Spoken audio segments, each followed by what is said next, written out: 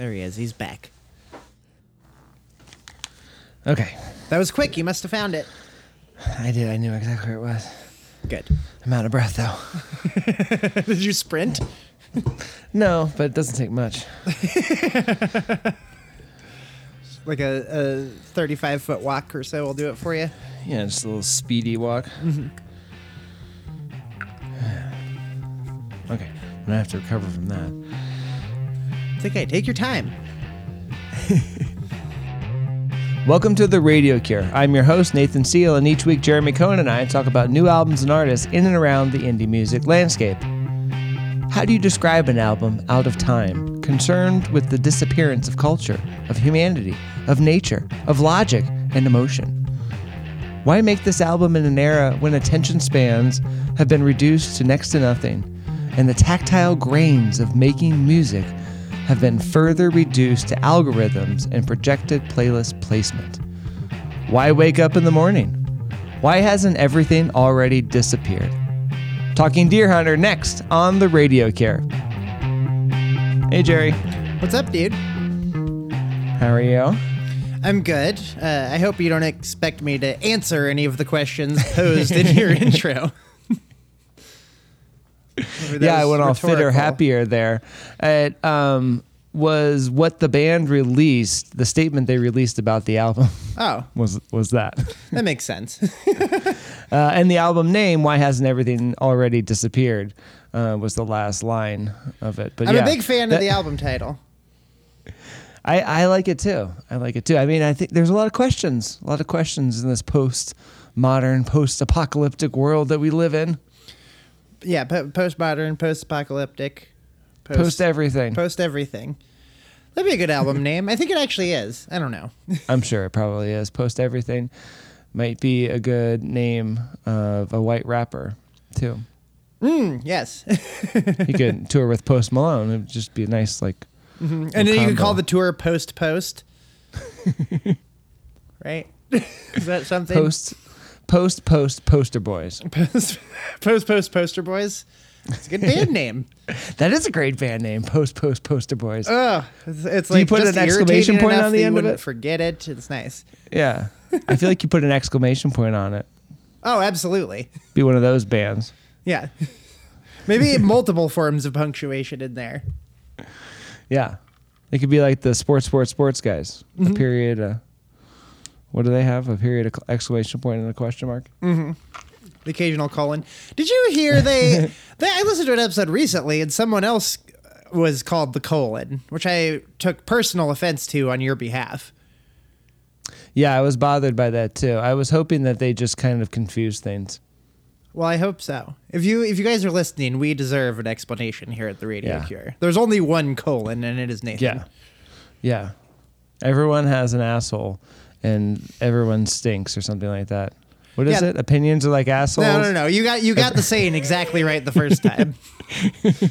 Everyone's got an asshole, and everyone stinks. That's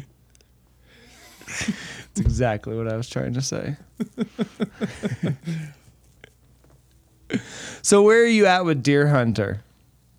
I feel like I've had a complicated relationship with them. Me too. They're one of those bands, like before I got into like TV on the radio, where I was like, I know because of everything I hear from critics and well-informed friends and just my own intuition that this is good, and I can't do it for some reason. Now,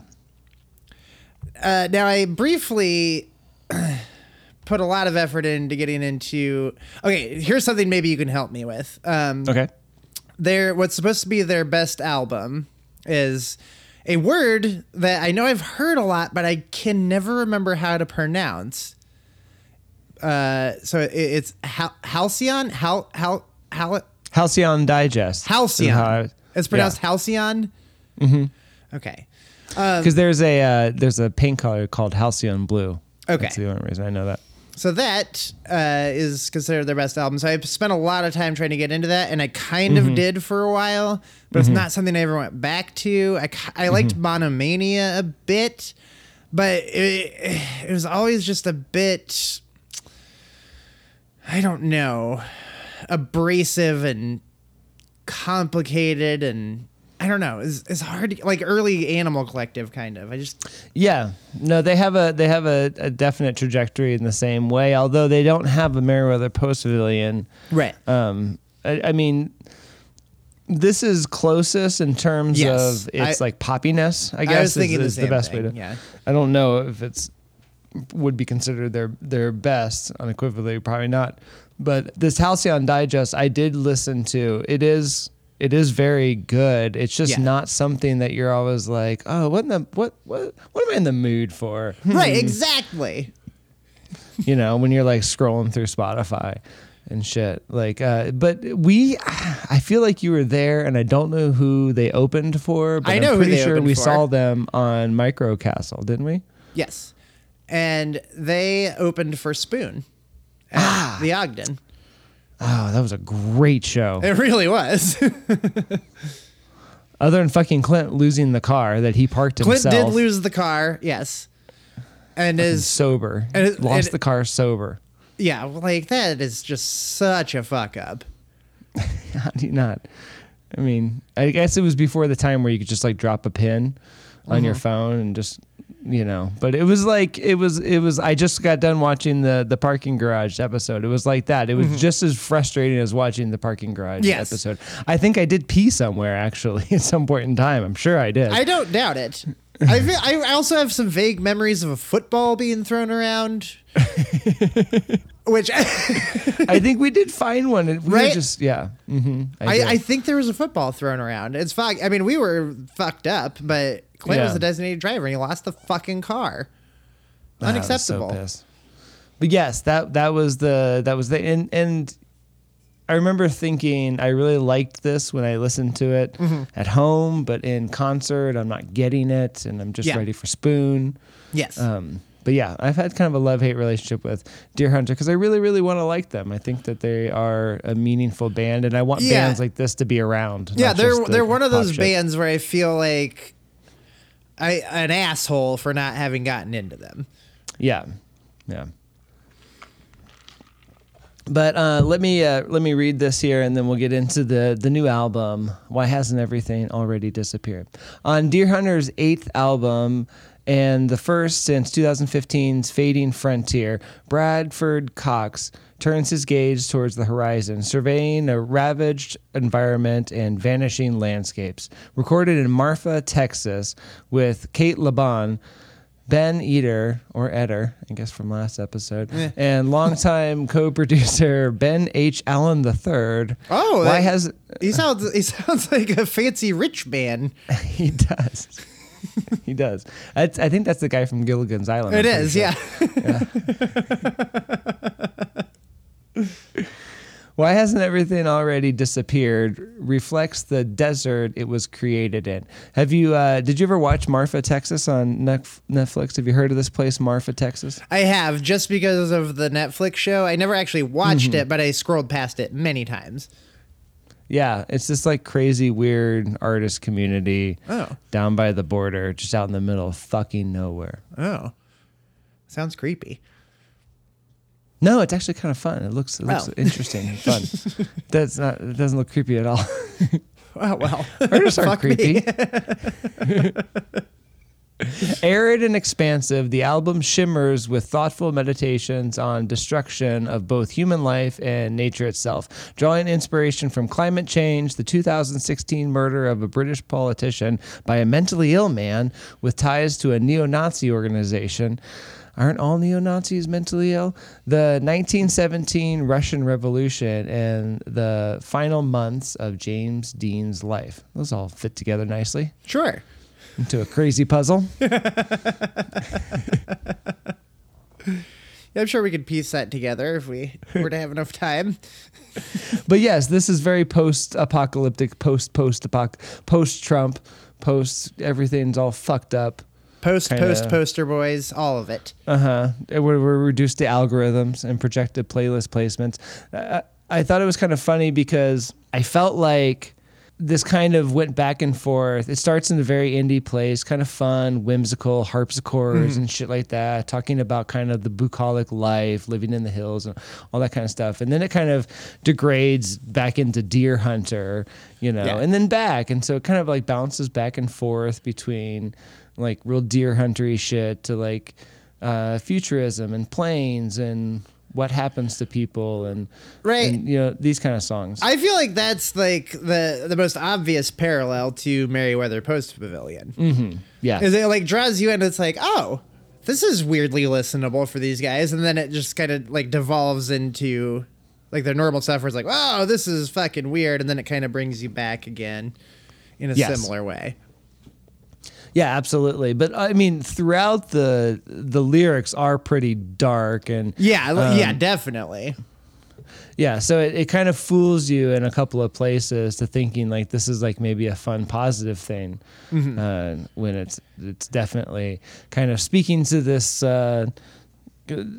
very weird landscape that we all find ourselves in with neo-Nazis and climate change and British politicians and all that. Yeah, but musically, like the first couple tracks, it seems like kind of bright and sunny and almost like there's almost a summery vibe to it. Yeah, but yeah, absolutely. If you like read along the lyrics as the song goes, you're like, oh, this is fucking dark still. Yeah, it starts with was it disappearing something? Yeah, disappearing something or other. Yeah, I think it's something like that. But yeah, that's where I was like, it's fun, it's whimsical, it's kind of got the harpsichord and kind of stuff like that in it. And then it went to your pick, No One's Sleeping, and that's also kind of an upbeat song, especially where it ends. But the first verse is, no one's sleeping, great unrest in the country, there's much duress, violence has taken hold, follow me, the golden void. Yeah, it's bleak shit. Yeah, but the music is like almost like a summer like carnival type of experience. Yeah, absolutely. I was reading somewhere where he talked about us trying to get away from the pink haze of nostalgia and kind of being this quarter of past kind of ideas. But this is very steeped in that kind of Beatles, Pet Sounds kind of vibe. But it still very much has the anxiety of our age, like in the lyrics and stuff like that. I mean, I love it, and it also kind of like has like two like big breaks. Like there's that first pre-chorus kind of clamoring around, and then wonder if we got some like hot one. And heavy saxophone in there too. Yeah, we love the hot and heavy saxophone. Love the hot and heavy. No one's sleeping. The village green is nocturnal. Finally. But the second break is so anthemic, but there's no lyrics in either of them. That's the really interesting thing to me, is that it's just instrumental breaks that keep rising, but there's no like this anthemic chorus about how we're all gonna get out of this shit. And the last one that it ends with, it like is almost like joyful to me, which is weird. And I mean, in a good way, I like it. If it went on like 4 minutes longer, it would be like such Jeremy ass bullshit. Yeah, right. Like if that just kept going. For sure. I was even thinking about it a little bit already, just because there's no lyrics, but and it sounded like very like spiritualized in a way to me. That kind of like triumphant, like kind of clingy, joyful, big outro. It just needed to be like 3 minutes longer. It would have been perfect for me. Yeah, the last line before it goes instrumental till the end. Finally, follow me to the golden pond. There is peace, the great beyond. So, yeah, it's a nice seeming sentiment. Maybe a little dark, but let's get the fuck out of here, kind of a thing. Right? Yeah. Some acceptance and whatnot. Now, didn't this Bradford Cox, the singer for them, doesn't he suffer from like something like the spiritualized guy? He's got like avian bone syndrome or something, the bird bones. That sounds about right. Not to make fun of what might be a serious medical condition, but I think he does. Oh, do you think that has something to do with the kind of music that they both make? Well, it seems like a my weird question. coincidence that there's some similarities. Coincidence? I think not. This is my whole entire theory. Why this plays into my theory why singer-songwriters are short too, is that in this country everybody is all like sports, play sports, play sports, and so you don't see a ton of like tall and athletic people go into music and drama and stuff, because if they were tall and athletic, they would have played sports, and we would have missed out on, their musical greatness. Mm-hmm. And so it's like when you have these disabilities or limitations to your sporting prowess as a child, then that's how you get into all of the music and the arts and shit. Yeah, if you got the bird bones, then art is the only can't path. play football. Yeah. Oh, I broke my pencil head. Oh no, that was my finger. Shit. Get me to the hospital immediately. So the song I picked was Futurism. That's a little farther down the road in the album, and it kind of is like sandwiched in between these like real Deerhunter-y kind of songs, and it's like this like bright spot, bubbly, upbeat. Dare I say? Dare you say? Yeah, you're right though. It's like laid back. It's groovy. I don't know what's happening here. Yeah, and it's a nice tight like 3.5 minutes. It doesn't have any kind of like weird breaks where like a lot of times like with Deerhunter songs, it's like the melody. It's like the verse and the chorus are from two different songs. Yes. And somehow it's like, oh, this is one song, I guess. Yeah. Would you say so? Which I find interesting, if not appealing. Yeah. Yeah, definitely appealing in some places. It's one of the reasons I feel like a fucking idiot, because I don't get it. But I don't know. It's weird. But Futurism had more of like a Wilco from like the Yankee Hotel Foxtrot Ghost is Born kind of vibe, really indie. Some of that sounded like Grizzly Bear to me, Walkman, just kind of like that more upbeat. Your cage is what you make it. If you decorate it, it goes by faster, goes quick, laughter permeates the carnage, laying out in sunlight at daybreak. Oh, daybreak. Oh, Kind of handshake drugs kind of a sound, but that's the song, but the lyrics say something completely different. Yeah. And I feel like overall it's kind of a good distillation of the whole album, where it's like, oh, this is more upbeat and bubbly and approachable sounding musically, but the lyrics are still like very dark, very unsettling. Yeah, absolutely. I mean, and they talk about Deerhunter getting into their pop phase with Fading Frontier. And then this one is like full on pop, which I mean, Relatively, I get yeah, how, right? I get how this is full on pop for Deerhunter. For Yeah. sure. But that juxtaposition is kind of interesting as well. I mean, the song is real bubbly and upbeat, but then the lyrics is your cage is what you make it. If you decorate it, permeates the carnage. Call it what you want. I call it fear. And so there's a sense of like we're making everything all right, even though everything is falling apart around us. Yeah, it's fucking bleak. But you wouldn't know it from the music. Wouldn't know it from the music. Yeah, I don't know what accent that is. Don't ask me. Like, oh my God, is that what it sounds like? No, I was trying to do like some sort of like British kind of I don't know what I was trying to do there. But yeah, I think this is an album that if you've wanted to get into Deerhunter, this would be a good place to get into. Because I feel like I'm Perhaps. more in than I've ever been, and I have wanted to. So I'm gonna keep listening to this because I do enjoy it, and I'm gonna give a shot at going back again, which I have several times. But I'm hoping maybe it'll click for me because I'm tired of feeling like what is the word for it? A Philistine? Sure, I like that. Yeah, that's one of the words that you could say for Don't be a Philistine. I feel like a Philistine.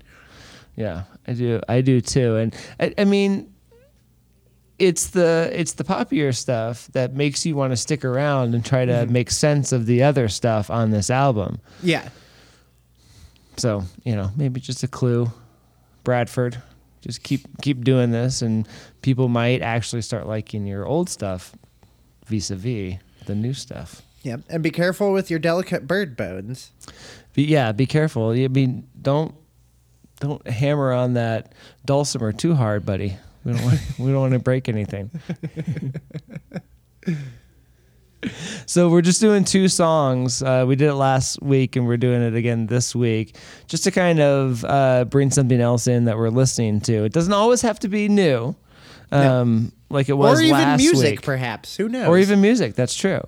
Just be something that we're kind of getting into, just to add a little something there. And it could be like an outline of our like masturbation regimens. Who knows? Mm-hmm. Yeah. But luckily for everyone now, it's music, not that.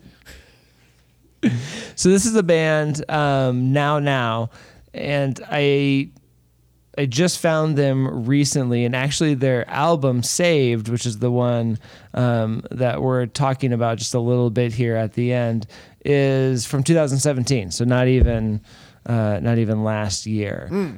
And it's also like their 3rd album, and it's the first in 6 years. So they've been around for a while. Yeah. I was not aware. I'll read this little bit here, just if you're an idiot like I am too. I am. Oh, you're talking to the listeners, though. Sure. Yeah. Everyone. Whoever. Everyone It's fine. that this applies to. The appeal of Now has always been the alchemical. Wow. Alchemical. Obviously, they don't think people are going to read this shit out loud. So it's really not their fault. No. I mean, it would be weird to like read it's like alchemy, this out but loud. it's alchemical. Alchemical. That's what it's got to be. But yeah, I mean, that's a fair assumption on their part. Like, who would be reading this out loud in any other context other than this? Can you imagine like sitting around at a party, be like, let me read this band's description for you? Yeah, don't ruin podcasts for people. That would be worse than busting out an acoustic guitar at a party. Come on, Ringo. Give us another rendition of Octopus Garden.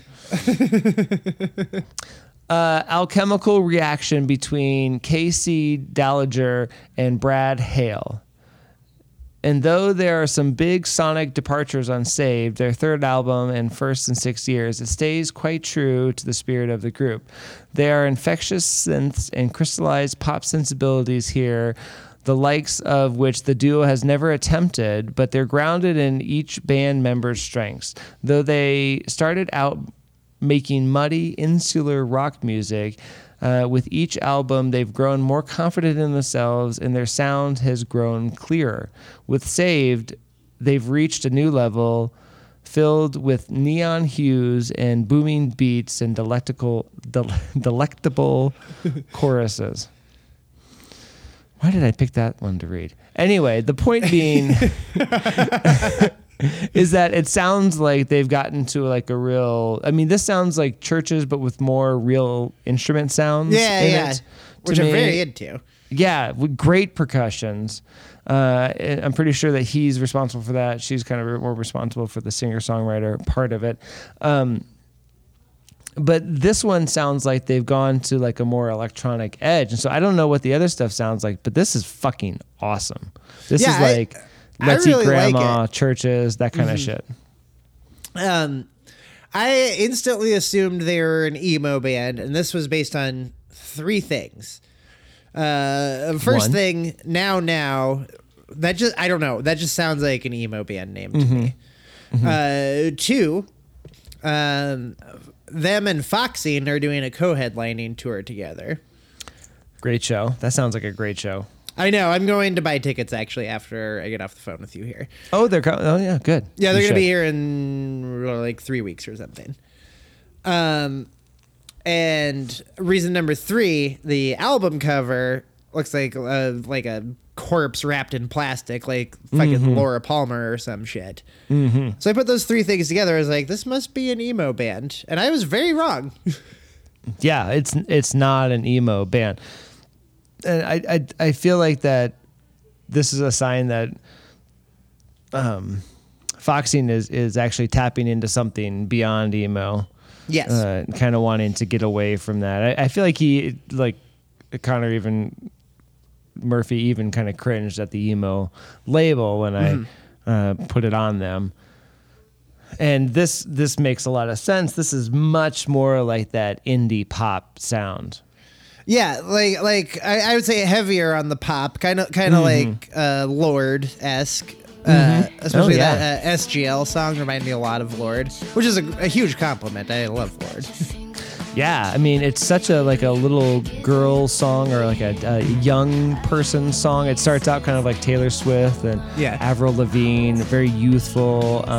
But the chorus is much more chill and doesn't go to like that big place, but still has like Starry Eyed and I Was So Dumb and Young kind of lyrics. Yeah. Pick it up, baby, if we're moving too slow. I got the seat back window, so just say it, I'm yours. Every word is heavy, tell me what you wanna know. You're my shotgun lover, and I want it all. You're starry-eyed. I was young and dumb, but I could die with you there in the sun. But the one I wanted to talk about, that's the first one. And these first 2, if they don't hook you on this album, there's something wrong with you, or you just don't like the Church's kind of vibe sound there. Right. But the second one, MJ, a reference to Michael Jackson. This song is as smooth as its namesake. The bass line grounds it just like Billie Jean is grounded by that bass line, and like the name check of the song basically kind of, I think, what's the line? I'm not the only one that listened to you, Billie Jean, Smooth Criminal, something like that. It's I'm not the only one listening to you, Billie Jean, baby, please, he's a criminal. Which is a great line. Yeah. Yeah, so good. I know I'm not the only one who listens to you. Billie Jean, baby, please, he's a criminal. Maybe if I was young, unpredictable, he's got a heart and I want it all.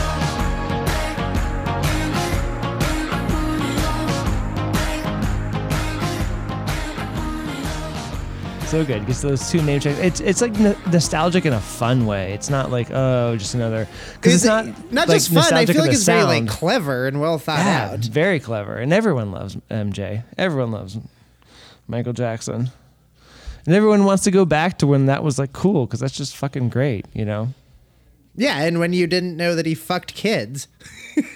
Yeah. Well, I mean, is that for sure? I mean, I think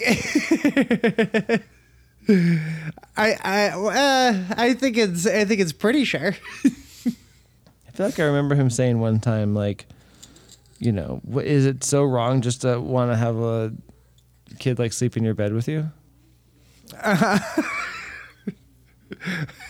Just to cuddle? Yeah, that clears his name. That's a good point. Yeah. I'm just saying. I know a lot of people that sleep with their children. Or strangers' children. Yeah. It's called attachment parenting. Or attachment pedophiling, I guess is the term for. Attachment.